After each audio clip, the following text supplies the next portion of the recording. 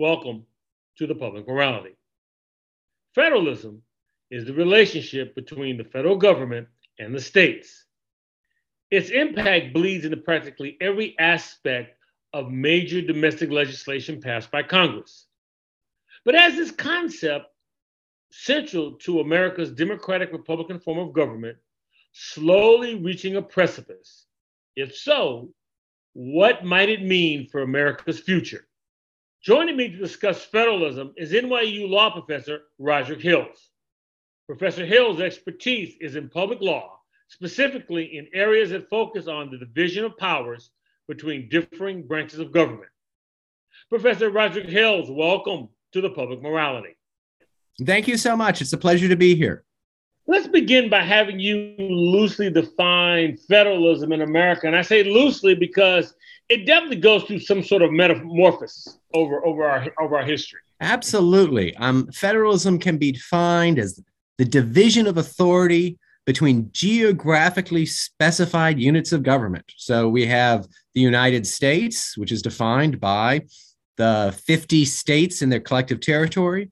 And then we have, say, the state of Minnesota, which is defined by lines on a map and a set of institutions that governs Minnesota.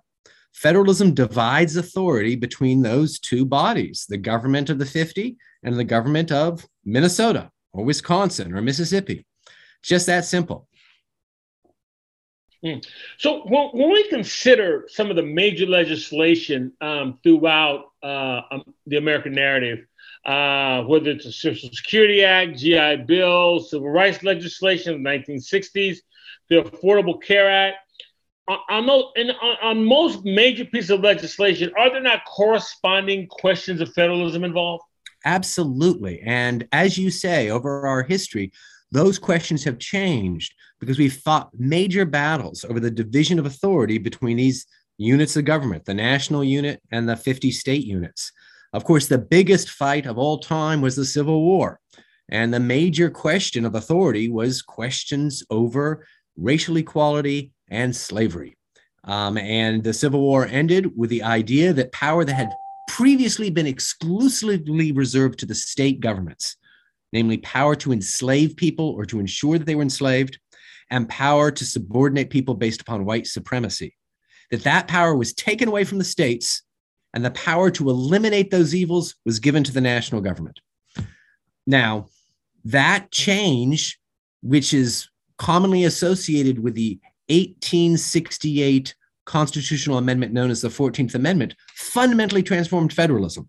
But there's been other big transformations as well. And, a major transformation of federalism was the New Deal, where states had previously been responsible for poverty programs. Helping indigent families attain economic independence was considered to be pretty much an exclusively state affair.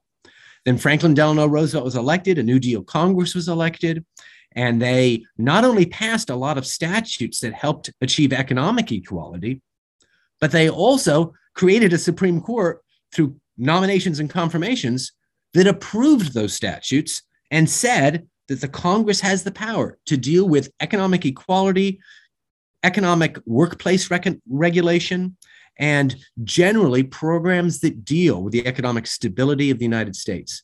So that was a second gigantic transformation about how federalism worked by taking power that exclusively belonged to the states and giving it as well to the national government. And I want to emphasize that both with racial equality and with economic equality, now both the states and the federal government share power, where before only the states had the power. So, of course, New York or Mississippi can do its own measures to protect racial equality, and they can take their own steps to protect economic equality. The big change is now the federal government is a player in these areas as well, where they hadn't been before. And thinking about the history of federalism, federalism, wasn't that the crux of the debate between the Federalists and the Anti-Federalists at the creation of the new Constitution? Yes, absolutely. It's kind of funny that you mentioned those two names, because the opponents of the U.S. Constitution were known as the Anti-Federalists, and they hated that name because they said they were the true Federalists because they believed in a powerful division of responsibility between states and the national government, they wanted to give the states more power. So they said, we're the real federalists here. You guys are nationalists. The supporters of the Constitution called themselves the Federalists. They wanted a very strong federal government. The anti-federalists said, hey, you federalists, you don't really believe in federalism. You just want to give all the power to the national government. This was actually the central debate over how the Constitution should be designed. And in the end, there was a compromise between the two groups. So the national government has both strong national powers, but those powers are limited in the sense that they are listed out in a part of the Constitution called Article 1, specifically Article 1, Section A. They list out 17 separate little powers that Congress has. By contrast, the states don't have any list of powers. They have everything that's left over. And so this idea that the states have what are known as reserved powers, just everything that wasn't specifically given to Congress, still is in the Constitution. And you could say that that is the anti-federalist idea, the idea that there should be a powerful place for the states alone to have exclusive power. And we also see that anti-federalist, let's call it the anti-federalist victory and the compromise. Mm-hmm. We see it in the Bill of Rights as well as the 10th Amendment. Would that be correct? Absolutely. The 10th Amendment says when you read the list of powers that has been given to Congress, you should make sure that anything that's not on the list goes to the states. So the powers that are not enumerated in the Constitution are reserved to the states. Indeed, the very phrase reserved powers comes from the 10th Amendment. And it's basically a rule for interpreting the Constitution, interpreting it to preserve state powers. And I want to go back to something you said earlier. So given that the 10th Amendment you just referenced, doesn't the ratification of the 14th Amendment with the due process and equal protection clauses also change our understanding of federalism? You sort of referenced on that. I'd like to have you say more about that right now, if you would. Absolutely. As I said, in 1868, the 14th Amendment was ratified by the states as part of our Constitution, and it fundamentally changes the powers that the states had previously had exclusively controlled. It essentially says now Congress has the power and the Supreme Court has the power to enforce equal protection of all persons in the United States, protect the life, liberty, and property of all persons with due process of law, ensure that all citizens of the United States have the privileges and immunities of the United States. These are powerful words. The idea is we're no longer going to allow the state governments to have exclusive control over basic civil rights, rights of liberty, and rights of equality, that the federal government's going to be a player in that area and be able to veto state law, totally reallocating powers that had previously been understood to be exclusively state powers. So I mean, what you just said, that was that like the official end? Because say prior to 1787, you sort of done a great job of outlining the history. Beginning, I should say, in 1787, we were sort of under a dual federalism, the idea that the national and state governments were equal partners, but the Civil War and its aftermath really sort of changed that trajectory. Yeah, I mean, here's the idea. I think the idea with the original Constitution back in the late 18th century was there are these two governments. They each have their separate spheres to regulate, and the national government can't really regulate in the area that the states regulate, and the states can't regulate in the area that the national government regulates. They sort of have their separate turf. They've got to stay in their swim lane. But what the Civil War says is that the national government is going to have an oversight power over the state governments, that they're going to swim in the same lane. Or put another way, the federal government's going to be the sort of referee for this swim race and going to watch to make sure that the states follow the rules. That really wasn't the federal government's job prior to the ratification of the 14th Amendment. It either was a state power and the state said, we'll do it, get out of our way, or it was a federal power, in which case the national government would say, hey, states, get out of here, you're on our turf. But the funny thing about the 14th Amendment, it says, hey, states, keep regulating, maintain your public schools, maintain your public parks, do all the things that states do. But we're going to watch how you do it. And the federal government's going to make sure that you do it in a fair way, an equal way, a way that respects individuals' liberty and equality. That's a totally different vision of federalism because it layers one government on top of the other in a way that hadn't really been the case before. So it is stay in your lane, but would it be fair to say that the federal government, with the ratification of the 14th Amendment, established a baseline that no state could go beneath? Would that be accurate? Absolutely. Part of what it means to stay in your lane is to, maybe the metaphor it's better analogized to a soccer game where the federal government is a referee and says, look, you can play hard. You can choose your strategy for playing the game. No fouls. There's a baseline of fair play that has to be observed in this game, so you're not going to be allowed to maintain parks for whites only. You're not going to be allowed to have segregated schools. It took a long time for the 14th Amendment to be interpreted in that way. I mean, the 14th Amendment is ratified and then nobody enforces the darn thing, for more than a half a century. But by the time it starts getting enforced more and more vigorously, it's clear the federal government is a referee for how the states play the state government game and can blow the whistle on a state that plays it in a way that's sort of foul play. So how or when does the doctrine of nullification come into play as it relates to federalism? Well, the states prior to the Civil War took several states, mostly in the South. Virginia was a leader of this movement. Prior to the Civil War, took the position that the state governments had an equal right to determine what the Constitution meant with the federal government and the federal Supreme Court and the federal Congress. And so they said, look, if we think that the national government is taking a position that violates the federal Constitution, we can ignore whatever the national government does that we think violates the federal Constitution.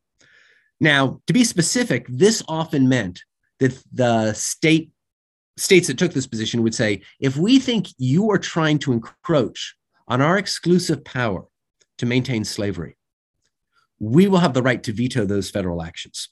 That was really foremost in the Southern lawyers' minds. They wanted to maintain states' total control over the institution of slavery. They didn't want the federal government to get involved.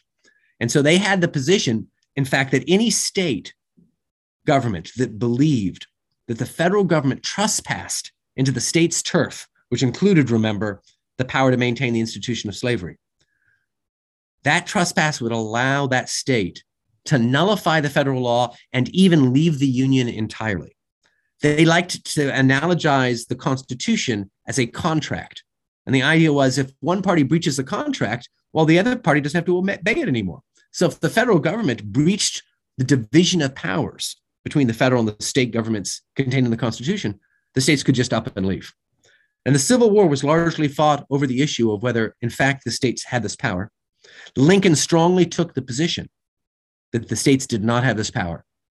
Lincoln was an anti-slavery politician, but he said, first and foremost, I'm denying that any state has the right to judge whether the Constitution has been violated and then leave the Union if the state thinks it has been. He says any such arrangement would lead to anarchy. That's crazy. That can't be allowed. And then midway through the Civil War, he said, and by the way, slavery has to go. But at the beginning of the Civil War, he was perfectly willing to maintain slavery in the South. But his bottom line position was nullification of federal law because you disagree with it and you think it's unconstitutional. That's unacceptable. Forgive me if my next question sounds like I'm Monday morning quarterbacking here, but it seems to me that nullification is a fundamental shift that's closer to the Articles of Confederation than it is to the preamble that sort of unifies everything that says we the people. And I wondered, do I have that right, or am I missing something there? You're not. I mean, I want to back up and say, just in case anybody who's listening is confused about what the Articles of Confederation were, that was a system of government that existed before the Constitution was ratified. It existed from 1781 until 1789, and it essentially said that each state can veto anything that Congress does. Each state sent a delegation to Congress, and each state had a veto over what the Confederation Congress did. And the new Constitution was designed to get rid of that system because if each state has a veto, it means nobody can get anything done. And so the government just couldn't function. during the period from 1789, when the new Constitution is in place, replacing that old Confederation veto system, until the Civil War, several Southern politicians and judges took the position that the states still had a veto. And that view was controversial. As you say, it was often called nullification. Sometimes it was called supersession. But it had much more in common in the view of lawyers like Lincoln to the Confederation system than to the constitutional system. Most people then agree that after the Civil War, that system of nullification, or as I say, sometimes it was called supersession, and as you say, it was a Confederation idea, the idea that each state would have a veto over federal law, that was sent into the dustbin of history in the view of almost everybody.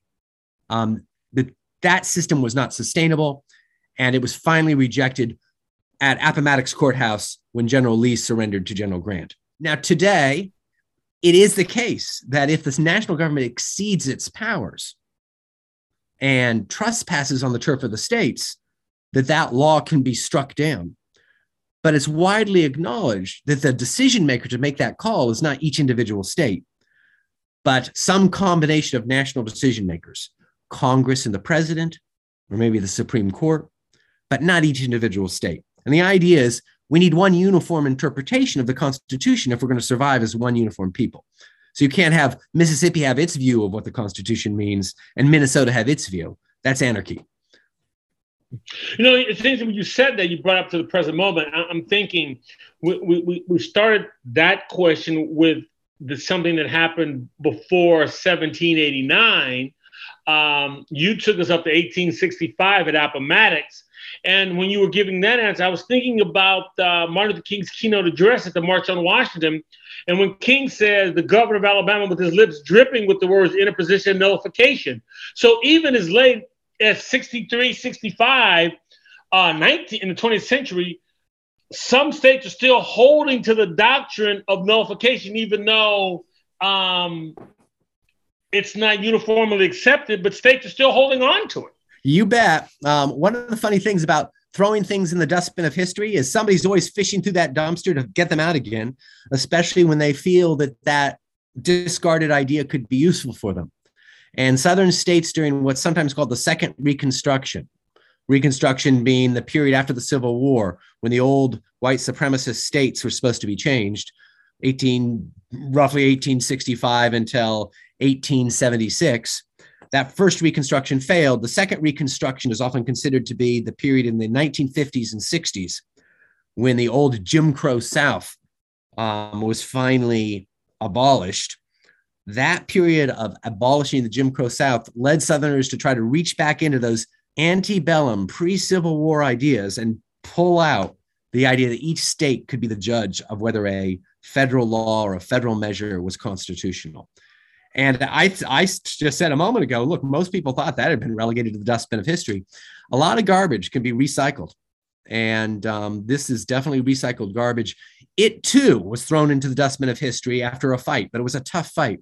And like all of these fights, it was partially legal, partially political, sometimes just downright physical, involving the National Guard and brave marchers and civil disobedience. And eventually, that idea was, again, thrown back into the dumpster. But I'm sure it will be dug out again. Sometimes these ideas are like zombies. It's really hard to kill them, you know, and interposition or nullification, that's one of them. Well, all you need, I think all you need is a website, 2 or 3 followers, and you can resurrect anything now. Yep. To the extent, to that extent, rather, did the Three-Fifths Compromise in 1787 place the nation in tension with itself on the issue of federalism, in your view? This is a very contentious issue. There's so many compromises in the original Constitution that were designed to protect slavery. They are written in the allocation of extra votes to Southerners, white Southerners, that were given the power to vote their slaves, that is to say, to get more representatives because they owned people. And so they were voting on behalf, if you will, of enslaved persons. That's crazy.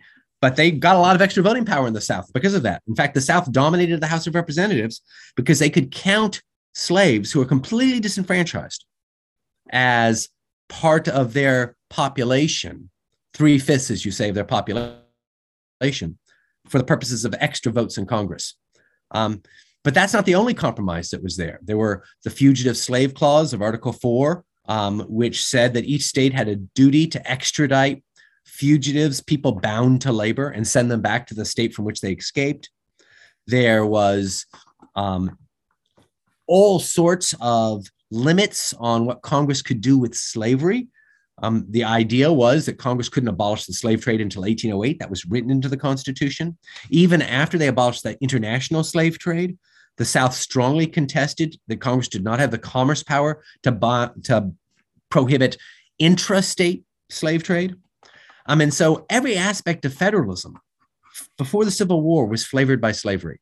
And the original constitutional design was deliberately designed to make sure that especially the representatives, the delegates from South Carolina and Georgia, would join the Union. And so the Constitution was designed to protect slavery. I don't think any serious constitutional scholar doubts that. Indeed, at the time, one of the great delegates from Pennsylvania, an anti-slavery state, a guy named Gouverneur Morris. I love that first name, Gouverneur. Yeah. But he gave an angry speech where he said, this Constitution is rigged for slavery, that the members from the South are maintaining slavery, and doing so by trying to get extra votes for enslaved persons and otherwise trying to control this process. Pretty much everybody agreed that that's what was going on. Later on, great lawyers and political theorists like Frederick Douglass would say, well, if you read the Constitution's spirit, not just all of its letter, but its spirit is one of equality. But the word equality doesn't occur in the original Constitution. It only occurs in the 14th Amendment, enacted in 1868, almost a century later. So Frederick Douglass may have been trying to put lipstick on a pig when he said the original Constitution was infused with the spirit of equality. Maybe that's too harsh a term. Maybe what he was trying to do is look at the good side of the Constitution, the parts that said we, the people, should be able to govern ourselves, and leaving out the bad parts, which excluded, or at least allowed to be excluded, a huge part of the population as being part of we, the people. And the way I've always looked at that, Professor, is that it wasn't until the 14th Amendment that the ethos of the Declaration of Independence with the liberty and equality sentence in its preamble wasn't placed until the 14th Amendment. That's a nice way of putting it. And actually, I think in saying that, you're actually quoting or you're phrasing, getting the spirit of something Abraham Lincoln said. Lincoln said, the Constitution is a frame of silver around the apple of gold. And for him, the apple of gold was the Declaration of Independence. It's the Declaration of Independence that says all men are created equal, not the Constitution. And it wasn't until the 14th Amendment in 1868 guaranteed to people the equal protection of the laws that the term equality gets into the Constitution. And so in some sense, what Frederick Douglass may have been saying is the Constitution imperfectly tried to capture the spirit of the Declaration of Independence, and only until the 14th Amendment was that spirit finally realized in the letter of the law.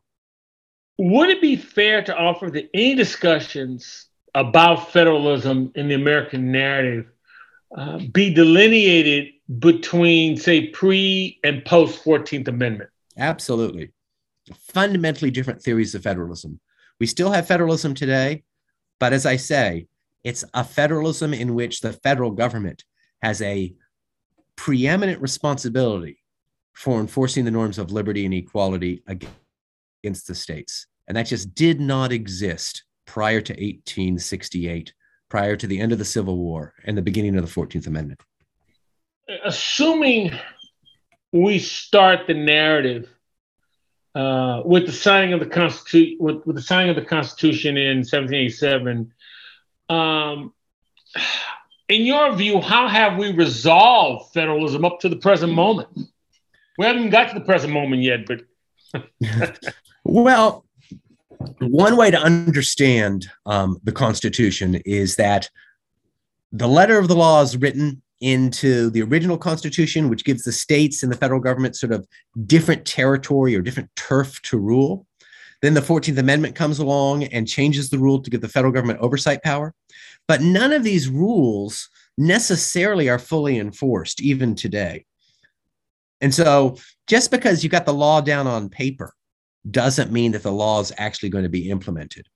Federalism in these different contexts today requires a division of responsibility between the national government and the states over questions of what could be called political morality, about equality and liberty. Not every state regulation violates the 14th Amendment. States have some kind of power to make majority collective decisions about how each state wants to be governed. And to the extent that they do so without trespassing on the values in the 14th Amendment, that apple of gold, equality and liberty, they're free to do so. Indeed, they have a constitutional right to do so. But to the extent that those rules, state rules, trespass on those fundamental equality and liberty values, the federal government has to step in and veto what the states do. And you can see this kind of problem with rules about, say, guns and gun control, or rules about abortion. So to the extent that the federal government steps in and enforces a rule that says everybody has the right to bear arms and states can't interfere with the right to bear arms, they may be enforcing an important principle of liberty protected by the 14th Amendment, because the right to bear arms is in the Bill of Rights. On the other hand, depending upon how you interpret that right, they may be instead not protecting liberty, but encroaching on the state's reserved powers that are guaranteed by that original 18th century document. And it all boils down to, where do you draw the line on the scope of nationally protected liberty? With guns, people hotly dispute how much of the Second Amendment, which was in the original 18th century Constitution, was picked up in the 14th Amendment in 1868 and nationalized. That's just a gigantic dispute. Is the right to bear arms a privilege and immunity of citizenship under the 14th Amendment? Is it an aspect of liberty that states can't take away without due process of law? Well, that's a big fight among legal scholars, among judges, among politicians.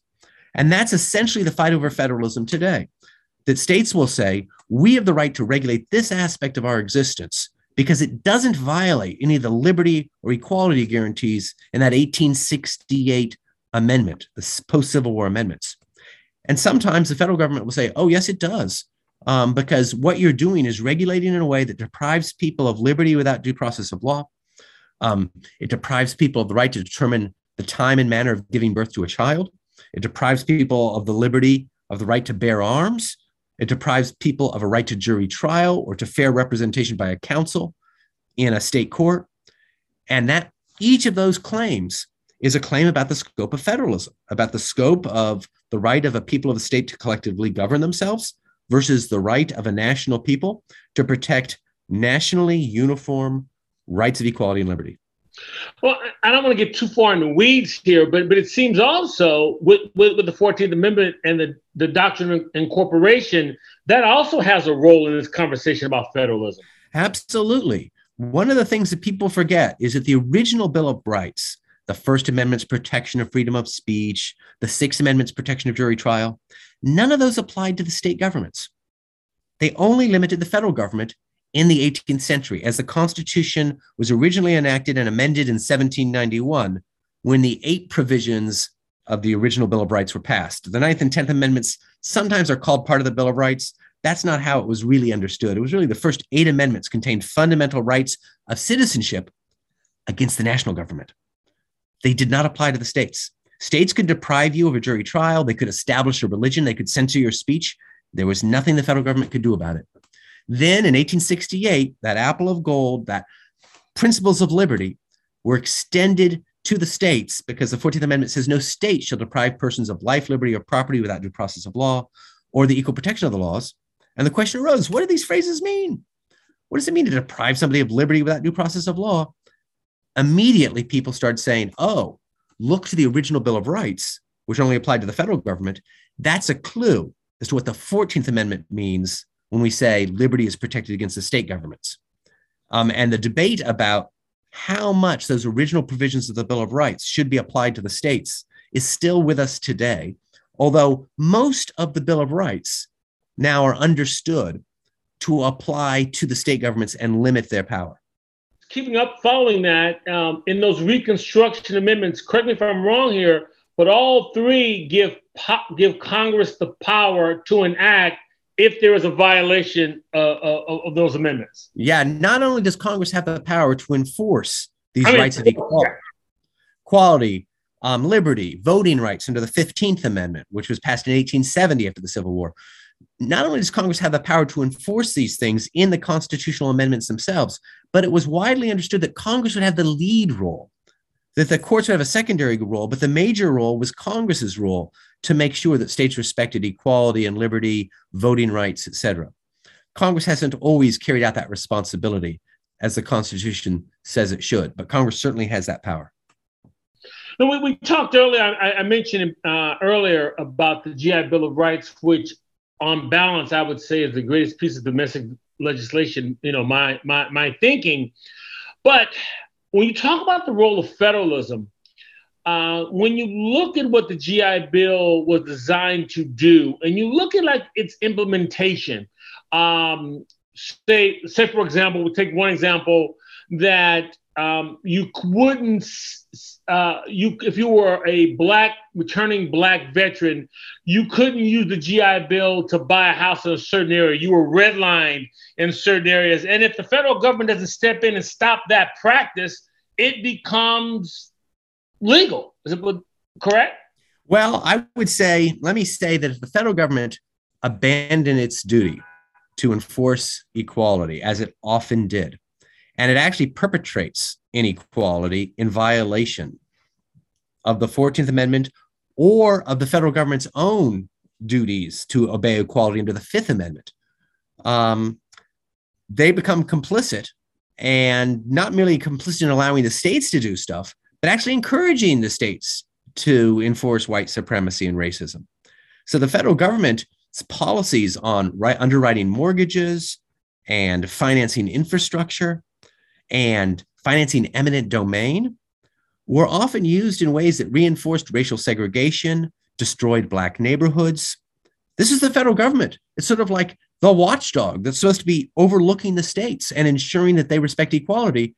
And here it's joining in eagerly in helping the states or parts of the state, the white part of the state, get rid of black neighborhoods by, for instance, funding eminent domain that bulldozed whole sections of Detroit and other cities, in part for racially biased reasons.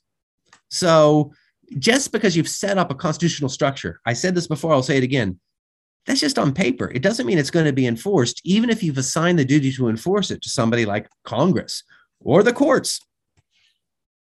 Well, you mentioned something that I think it bears repeating, because you mentioned eminent domain and you just abstractly picked Detroit. What we're talking about right now was not a practice by the federal government exclusive to southern states. No. This was across the board. No. It segregated schools, dispossession of black neighborhoods and families. This was something that was done by Robert Moses in New York City. It was done all over the North. Denver's public schools were segregated, and Black or Hispanic students were assigned to specific and inferior schools. So it was done all over the North. It was done, but it was also done with the assistance and the connivance of the federal government. And this, because when Robert Moses bulldozed Black neighborhoods or put Black housing in one part of the town to segregate off from the rest of the city, often enjoying inferior services, he did that with federal grants. He didn't pay for it with local money. So it's very important to keep in mind that there was a partnership in evil here, which I think the federal government is trying to live down, and some states are trying to live down with remedial legislation like the Fair Housing Act. but it was north, south, east, and west. The voting laws enacted by many state legislatures after the Supreme Court decision in Shelby County v. Holder, along with the post-2020 election, appears to be an area where federalism in the 20th century, in the 21st century, I should say, is being tested. Your thoughts, sir? Yeah, voting is one of the weirdest things about our federal system, because if you look at how voting was treated in the original 18th century Constitution, the states had almost total control. They had total control over state and local voting, like voting for your mayor or your governor, or your state legislator. And they had a lot of control over federal elections. State legislatures were supposed to establish the time, place, and manner of federal elections in the first instance. Now, Congress could step in and they could replace those state rules for federal elections. They didn't often do that. But there were no federal constitutional rules regulating how Congress or the states controlled voting until really after the Civil War. Then, after the Civil War, the 15th Amendment, the 19th Amendment, all protected the rights of racial minorities, of women to vote. So those were important nationalization of voting rules. And after World War II, the U.S. Supreme Court started enforcing the Equal Protection Clause to make sure that everybody had the right to cast an equally weighted vote, even in state elections. But by far the most important voting rights rules were the 1965 Voting Rights Act, designed to implement the 15th Amendment's rule that says the right to vote shall not be abridged on account of race or color. And it was a rule, a 15th Amendment rule, enacted in 1870 that was not enforced at all for almost a century until 1965, when the Voting Rights Act was enacted. And that statute said, we're going to watch like a hawk certain states that have segregated and discriminated on the basis of race and have kicked Black voters off the voting rolls. And we're going to make sure that everything that those states do gets pre-cleared by the federal government, because we don't trust those states that have disenfranchised Black voters. That provision for pre-clearing certain states that had a terrible history of discriminating against Black voters was called Section 5. It was Section 5 of the Voting Rights Act of 1965. And the U.S. Supreme Court in Shelby County struck down that aspect of the Voting Rights Act, saying, oh, you've got to treat all states equally. You can't single out the South for bad behavior, because the South has cleaned up its act, and it's not fair not to treat South, and here's the phrase that the court used, put South on the equal footing with all the other states. And they said that's a constitutional principle of state equality. Some people think that they respected state equality more than they respected citizen equality when they got rid of that provision that said, we're going to watch the South with special care because they've had a special history of disenfranchising Black voters. But also going back to your previous answer, in the post-Shelby era, there have been some states, I'm thinking Wisconsin, for example, that have toyed with voting laws, and and Wisconsin was never a state subjected to pre-clearance. Yes, well, there's another part of the Voting Rights Act that's such an important aspect of national limits on federalism. Remember, being as part of the 15th Amendment's protection of the right to vote, Section 2 of the Voting Rights Act says, regardless of which state you are, whether you're South, Northeast, or West, you must not take any action that has the effect of depriving any group of the right to cast an equally weighted vote. Section 2, since the 1980s, had been understood by the federal courts to say, if you have some group of voters who are being shut out of the right to vote because of racial bloc voting, say all the whites vote together and always vote against the Black preferred candidate or the Latino preferred candidate. If you've got a block of voters like that, you've got to take measures, state, to make sure that the people who are suffering from racial bloc voting get a fair chance to elect candidates of their choice. That's how the Voting Rights Act Section 2 was understood in Wisconsin, as well as in Florida or California, as well as in Mississippi.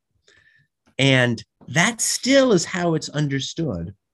But there has been rumblings from the Supreme Court, certain members of the Supreme Court, suggesting that they might get rid of Section 2, saying it violates rules of federalism. They might either limit it or strike it down as unconstitutional. And that would be a case in which they'd say, oh, the original Constitution's allocation of power over elections, that trumps or limits the 15th Amendment's protection for the right to vote in our judgment, at least as that right to vote is understood by Congress in Section 2 of the Voting Rights Act. Well, that said, would it be feasible under our current notions of federalism, in your view, to have a nationalized presidential election that does away with the Electoral College? Is that even possible? No, because the rules, some of the rules for electing the president are actually written in Article 2 of that original 18th century Constitution and have not been changed. They have not been changed by the 15th Amendment, which simply says no state shall discriminate, abridge the right or deny the right to vote on account of race or color. But the Electoral College on its face, as defined in Article 2, does not do that. If a state were to engage in a racially discriminatory way of allocating electoral votes for the president, of course, that would violate the 15th Amendment. But assuming a state doesn't do that, there's nothing Congress can do to get rid of this odd system by which electors, rather than voters, electors chosen according to the rules selected by state legislatures, determine who will be the president. The states can change those rules. Originally, the 18th century Constitution, as originally enacted, gives states almost total power to decide how presidential electors can be selected. And indeed, the state legislators themselves can appoint themselves to be the electors, so that the Arizona legislature could choose who will win the Arizona election for president. If it's Biden, Trump, the Arizona legislature could pass a law saying, oh, we'll decide. They don't even have to hold an election in which any voter gets to vote. That's how powerful the federalism aspects of our election system are in the original 18th century Constitution. The only reason we actually have these popular votes is because states have decided to have them. If states decided not to have them, the Constitution says they have the right to do that. I'm speaking with NYU professor Roderick Hills about federalism, so the history of it in America. Professor Hills, it has been projected, most notably by American Enterprise Institute scholar Norman Ornstein, that by 2040, 70% of the population in America will live in 20 states. Now, assuming that's true, it would mean that 30% of the population would elect 70% of the senators. Any thoughts on how this particular dilemma could be reconciled, or does federalism, as we understand it, would simply reward the states for having reduction in population? Yeah, I mean, there's things that could be done. One thing you could do is certainly amend the Constitution to get rid of the Senate and its allocation of votes to states regardless of their population. But that would be a very difficult thing to do, to amend the Constitution in that way. A second thing you could do is to break up the states. Now, federalism in the original Constitution makes that difficult because each state must consent if they're going to lose any of their territory. So each state would have a veto. If you broke up California or Texas into multiple states so that they would have more senators, you would have to get the consent of Texas and California. Now, that's not impossible. You can imagine that if a Democratic president were elected, that president might go to California and say, look, Californians, you'd have a lot more senators if we broke you up into 10 different states. The difficulty is that the political establishment of California might not want to lose all that tax base in that territory. Imagine if you are, living in Bakersfield. Yeah, you'll get 2 senators, but you'll be a dry inland state without any major city. So you might object to being broken up in that way, even though you'll get more representation in Congress. In the history of the United States, no state has been broken up because no state has ever been consented to be broken up, even though they'd get a lot more representation in the Senate if they were. Those are the two basic ways in which you could get around federalism that's written into our original Constitution. But aside from that, we're kind of stuck with a system that is deeply undemocratic. And that's simply because, as originally written, the Constitution is hugely biased against overpopulated states and hugely biased in favor of underpopulated states. And it's worse than that. It's also that the original Constitution, and nobody really knew this at the time, is biased against cities. And the reason is that so much voting takes place at the state level. But anybody who's observed politics at the state level, especially I'd recommend looking at Jonathan Rodin, Stanford political scientist's work. Rodin, R-O-D-D-E-N, points out that if you vote at the state level for anything, it means that cities will be undercounted because city voters tend to be compressed into particular dense areas. And that means that in any system in which you have single member districts for the House of Representatives, they will tend to waste a lot of votes, right? And so there'll be a few super blue urban districts, and then they'll win in those districts. The Democrats will win by 80 or 90%, but big deal. That means they only still get one House seat, whereas there'll be a whole bunch of red districts in the suburbs, and they'll win 2 or 3 or 4 House seats. They won't win by 80 or 90%. They'll win by 60 or 70%. But that means that the Republicans, if that's who's being represented in the less dense areas of the country, will dominate the House of Representatives as well. Is that written into the Constitution? Well, it's written into any system that has single member districts. That part could be changed. Single member districts are not part of the Constitution. You could have a system in which the state of Illinois elected an entire congressional delegation by voting at large. That all could be done by Congress. And so certain bias that's built in against cities could be changed through legislation. But it's very unlikely that it'll ever happen because we've had this long tradition of single member districts. Other bias in the Senate and in the Electoral College, that's hardwired into the Constitution. It's almost impossible to get rid of it.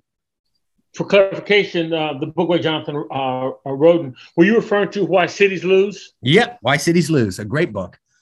Listen to your last answer. I'm thinking back. So are we sort of at the inverse of Madison's concerns in Federalist 10, where we now are potentially on the brink of a tyranny of the minority? Oh, yeah.